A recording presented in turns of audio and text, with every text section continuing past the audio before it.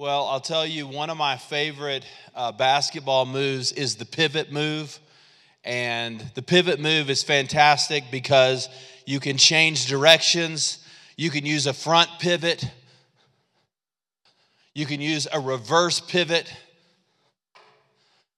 And the pivot move is one of those first moves that you learn when you begin to play the game of basketball, and it helps you to change directions. Today, I want to talk to you about a priority pivot that is changing directions. I want us to look at Matthew chapter 6, verse 33, where Jesus talks about our priorities. Let me read it for us. But seek first the kingdom of God and his righteousness, and all these things will be provided for you. All these things will be provided for you. This morning we're kicking off a brand new series called Kingdomology. It's a study of the kingdom of God.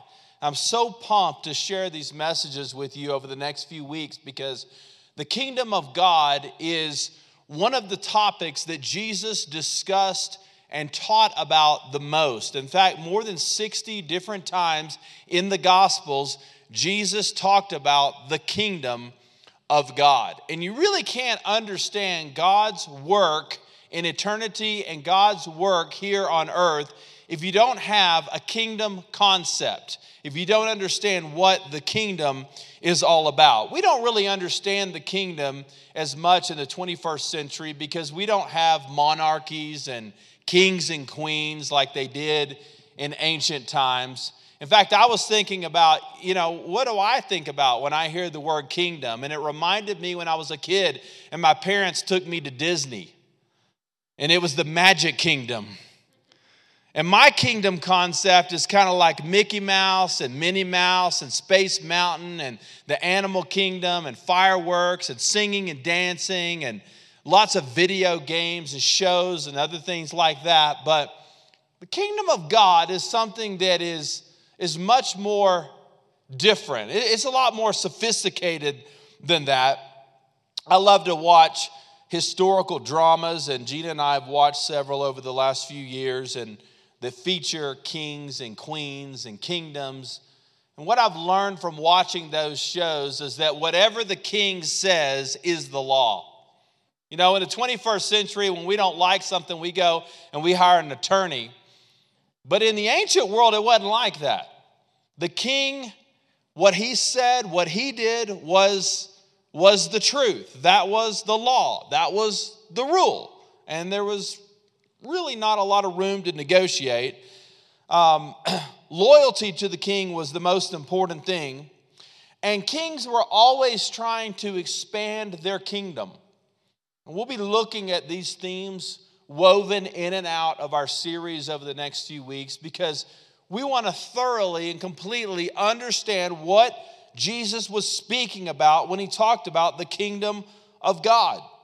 The kingdom of God. In fact, we could define the kingdom of God as the presence and rule of God in our lives and in the world. I'll say it one more time. The kingdom of God is the presence and rule of God in our lives and in the world. And sometimes people think, was the kingdom of God in eternity or is the kingdom of God now? And the answer to that is both. It is eschatological. There is an aspect to the kingdom of God that happens after we die. That's true. But there's a lot of kingdom work that needs to be done here on earth today. And it's both future and present. Jesus talked about the kingdom. In fact, in his first sermon in Mark chapter 1, verse 15, he said, the time is fulfilled and the kingdom of God is at hand. Repent and believe in the gospel. And then Jesus taught us to pray about the kingdom in Luke chapter 11, verse 2, where he said, your kingdom come. And in Matthew's version, your will be done on earth as it is in heaven. Boy, the kingdom is so important. But let's look at this one verse today to really help us to understand how to pivot towards the kingdom because we want to transform our priorities towards the things of God and towards the kingdom. And I want to ask 3 questions this morning, and you can write these down on your notes that help us to understand the priority of the kingdom in our own life And the first one is this: how do I make God's kingdom a priority? Now notice he says, seek first the kingdom.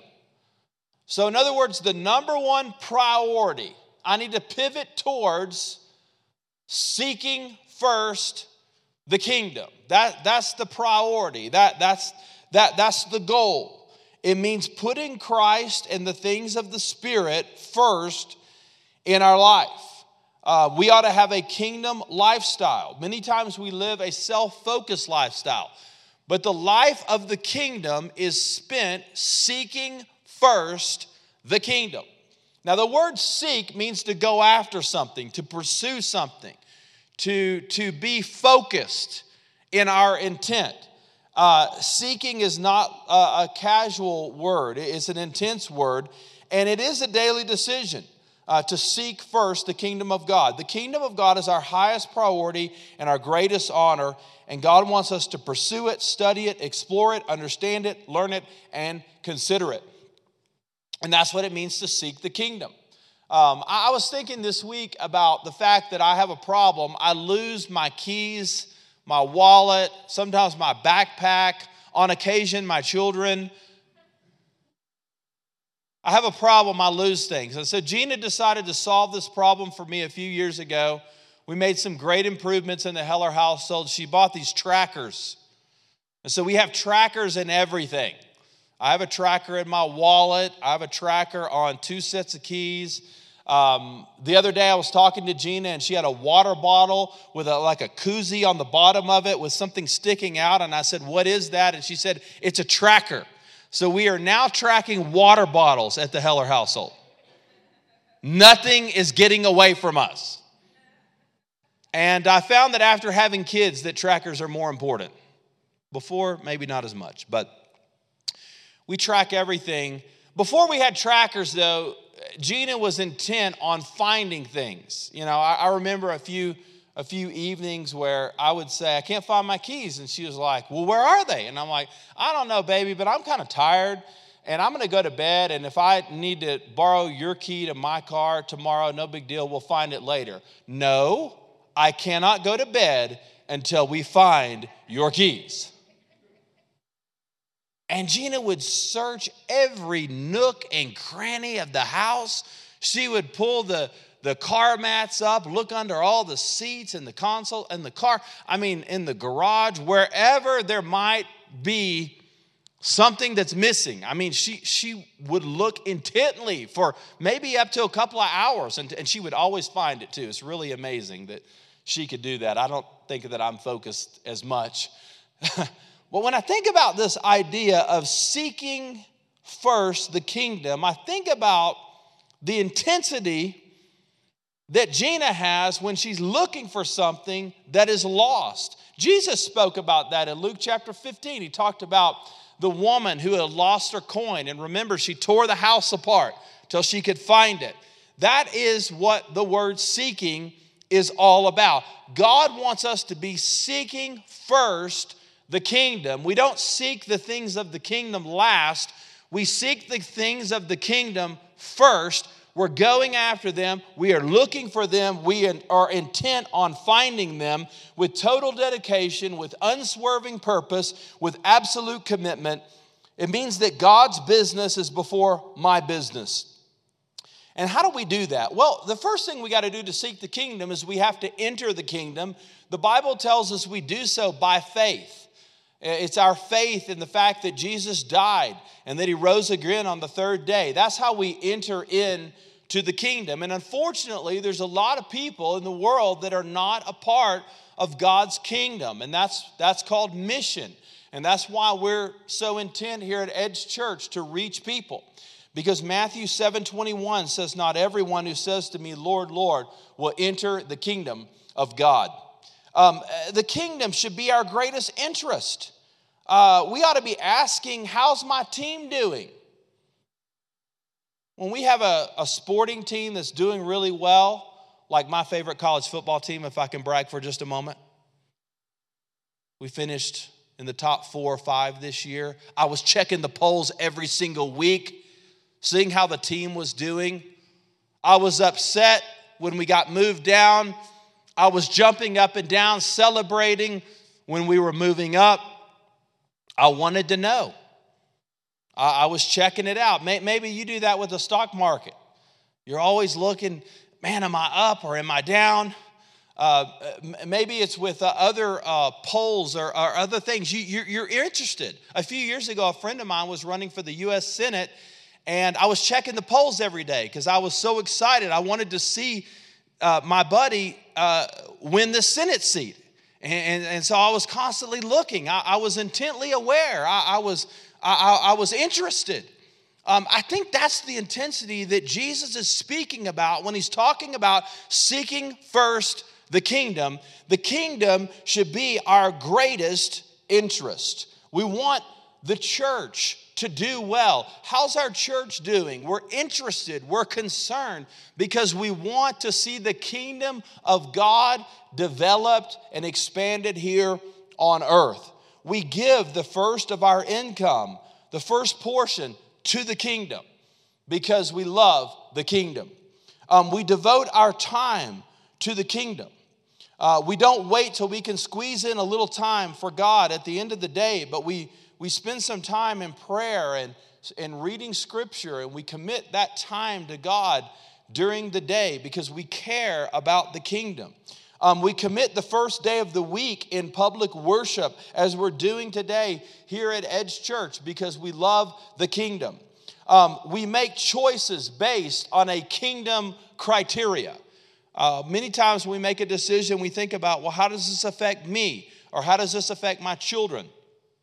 But we ought to look at every decision through the lens of a kingdom commitment. How does this impact the kingdom? What does this mean for the kingdom? We ought to dedicate our best energy to the kingdom.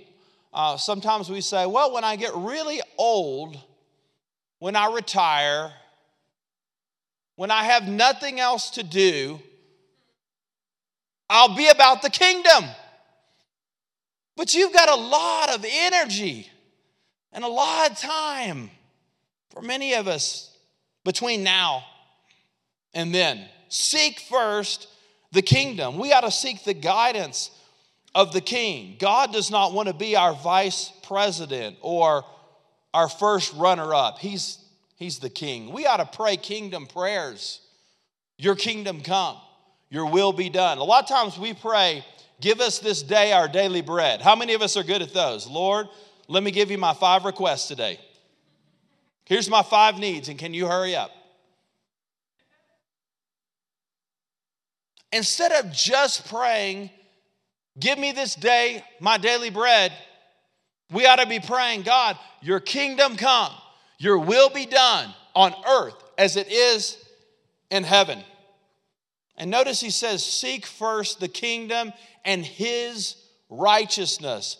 What is his righteousness? Well, it's not our righteousness, but it is his righteousness. It's the righteousness of Jesus. Listen, by faith, we enter into a righteous relationship with God because we are broken, because we are sinful. We need a Savior, and it is the righteousness of Jesus that puts us in correct standing with God. It is his righteousness. And so that brings 2 things into our life. It brings grace and gratitude. I'm living in his righteousness. Now, it's easy to think about the kingdom and think, well, if I'm about the kingdom, is that like a religious check sheet for me? I got to check all these boxes. Pastor Ryan added some duties and obligations to my weekly list. What is the kingdom? Romans chapter 14, verse 17 enlightens us. For the kingdom of God is not eating and drinking, but righteousness, peace, and joy in the Holy Spirit. Now, does that sound good? Anybody want some of that?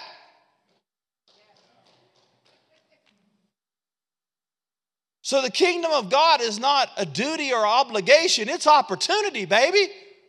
Come on. He says, the righteousness of Jesus, righteousness, peace. Does anybody need some more peace in their life? See, when God is first in your life, guess what happens? You have peace. You have peace and joy in the Holy Spirit. I mean, is there anything more wonderful than having the joy of Jesus in your life, empowered and emboldened by the Holy Spirit of God? You see, the kingdom of God is not obligation. The kingdom of God is opportunity. It's opportunity. Wow. That's why Jesus said, seek first the kingdom. Seek first the kingdom. Seek it first. But there's also a second question. Why is kingdom living such a challenge? Why is kingdom living a challenge? Well, the answer is because life happens. Jesus is teaching in Matthew chapter 6 on the Sermon on the Mount. It's, by the way, the greatest sermon that was ever preached. And this is what Jesus said about your life. Therefore, I tell you, don't worry about your life, what you will eat, or what you will drink, or about your body, what you will wear. Isn't life more than food and the body more than clothing? Consider the birds of the sky. They don't sow or reap or gather into barns, yet your heavenly Father feeds them. Aren't you worth more than they? Can any of you add 1 moment to his lifespan by worrying? And why do you worry about clothes? Observe how the wildflowers of the field grow. They do not labor or spin thread. And I love the Amplified translation on verse 25. It says, don't be perpetually uneasy. Are you perpetually uneasy? Are you cranky? Are you moody? Are you easily irritated? Don't worry about tomorrow. Tomorrow has enough worries of its own. I'll get to that tomorrow. That's a great motto for the Christian life, you know? I'll worry about that tomorrow. But today I got enough things to worry about. It's interesting, that word worry in the language of the New Testament means to choke out. And the reason that Jesus brings this teaching about the kingdom right beside this teaching about worry is because he understands something that is so powerful, and that is this: you cannot focus on the kingdom if you are worried and freaked out about your life. You know why? Because you're distracted. If you're worried about what am I going to eat and what am I going to drink and what am I going to wear and about life in general, he says, don't worry about your life. Well, your life is everything. I mean, that's your 401k. It's the car you drive. It's the house that you live in. It's the problems that you have. It's the family members that you live with. That's your life. He says, don't worry about your life. But the reason that we have trouble being focused on the kingdom is because we have so many worries, and it pulls our attention. And most followers of Jesus want to be about the kingdom, but the tension in our own heart is we're pulled away because we have so many other problems. And because we're so worried and we're so stressed out and anxious, we cannot focus on the kingdom because we're worried about our life, as Jesus says it. A few years ago, I wanted to up my fashion game, and I found a fashion app on my phone. By the way, I just want you to know that's why I look so good. Some of you have been asking yourself, how does he do it every week? Got the fashion app. And you go through and you take pictures of all the pieces in your wardrobe. It took me several weeks to do this, by the way. But the fashion app is awesome because you can plan outfits and you can assign them to a day on the calendar. So if you have like a casual day, you can put in like a casual outfit. If you need to dress up a little bit, you can schedule that, and you can have different looks. And it's fantastic. It's wonderful. I highly recommend it. But when Jesus is talking about don't worry about your clothes, I don't think he's talking about our fashion. He's not talking about are you going to wear Versace or Gucci. He's talking about, are you going to have clothes at all? Ancient people didn't have the wardrobes and the luxuries and many of the things that we have today. Jesus is talking about our life. But he says, listen, if your focus is on what you wear, what you eat, and the worries of this world, it will choke the spiritual life out of you, and you will have nothing to contribute to the kingdom. You got nothing left, because every day you wake up in a panic, and you're worried, and you're anxious, and when you're anxious, your mind is divided. It's going this way and that way, and you can't focus on anything. Kingdom living is a challenge because life gets in the way. And the test to see if we're going to live for God's kingdom is worry. So you can just ask yourself today, how anxious am I? Do I struggle with anxiety and worry? If so, how in the world can I be about the kingdom? And Jesus puts these things together for us. And he gives us just some very practical insight here that I love. And I just love the teachings of Jesus because they are so practical. But he says in chapter 6, verse 26, worry doesn't make sense. The birds of the air don't worry. Have you ever seen a sparrow that was panicked about what he was going to wear? So it really doesn't make sense. He says in verse 27, worry doesn't help. Can you add one moment to your life by worry? Has worrying ever fixed a problem? Like, do you wake up in the morning and you go, okay, I got a problem. I'm going to worry. Oh, it's all better. Worrying actually makes things worse because you feel so terrible on the inside. So worry doesn't help. He says in verse 31 and 32, worry makes us like an atheist, like a non-believer. Let me ask you, is there a difference between you and your non-believing neighbor next door? You know what one of the big differences between a believer and a non-believer should be? Do you worry? Now, if God is not in your life, listen, I get it. You need to push the panic button. But if you know God and you love the Lord and you're seeking first the kingdom of God, you're right where God wants you to be. And there is no greater place that you could ever be than with the Lord. So there ought to be a huge difference between a believer and a non-believer, and one of those differences is the way that we deal with anxiety. Do we pray? Do we believe? Do we have faith? Do we trust? Or do we push the panic button? Finally, what are the rewards of kingdom living? What are the rewards? Some of you may be thinking, well, what's in it for me? If I live for the kingdom, sounds difficult, sounds hard. Check this out. Seek first the kingdom of God and his righteousness. Are you ready?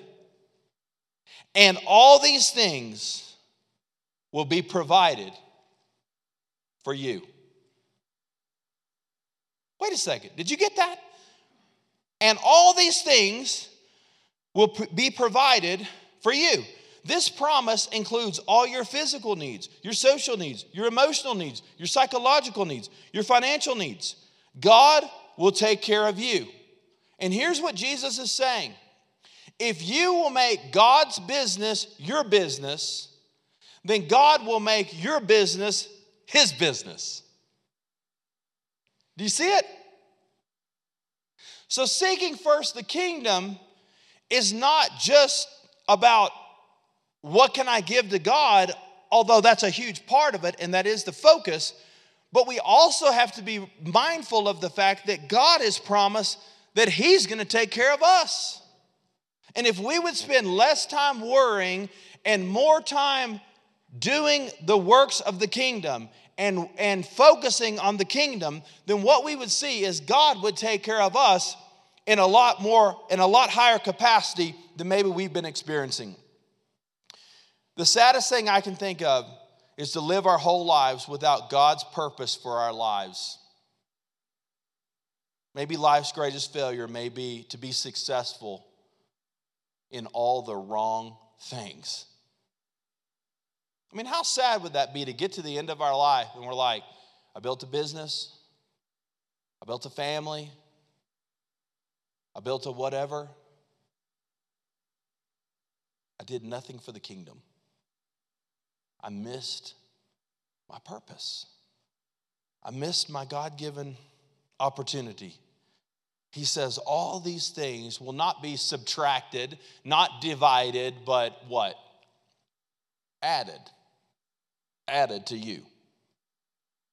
He's talking about the things that you need. If God's business is your business, then your business will become God's business. And the two most important commodities that we have in our life is our time and our energy. And Jesus is saying, listen, if you will put your time and your energy on the things that really, really, really matter, kingdom, I'll take care of whatever you need. I got you covered. A few years ago, we had a young lady in our church. She was really struggling financially. She was very committed. She was growing in her faith. I mean, God was doing awesome things in her life, but she was really struggling financially. She was really hurting. Some of our staff was helping her, encouraging her. And one day I got a phone call. One of our church members said, Pastor Ryan, we have a car, and we want to donate it to the church. Would there be anybody in the church that needs a car? And I said, well, I don't know of anybody right now, but why don't you go ahead and give it to the car, and we'll give us the car, and we'll figure it out, and I'm sure somebody will need a car. Well, I went to our staff meeting. I shared that with our team, and they said, Pastor Ryan, we have so-and-so. This lady needs a car. And one of the coolest things that I ever got to do was one day to hand her the keys to her brand new car.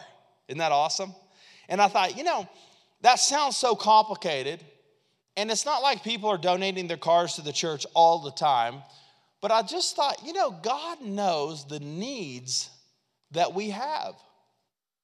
God wants to meet the needs that we have. When we're focused on the kingdom, God has a funny, unusual, uncanny way of taking care of his children. Some of us need friends. Some of us need wisdom. Jesus says all these things will be added to you. Let's pivot towards the kingdom. Let's stop worrying, and let's let God bring addition into our own lives. Would you pray with me for a moment?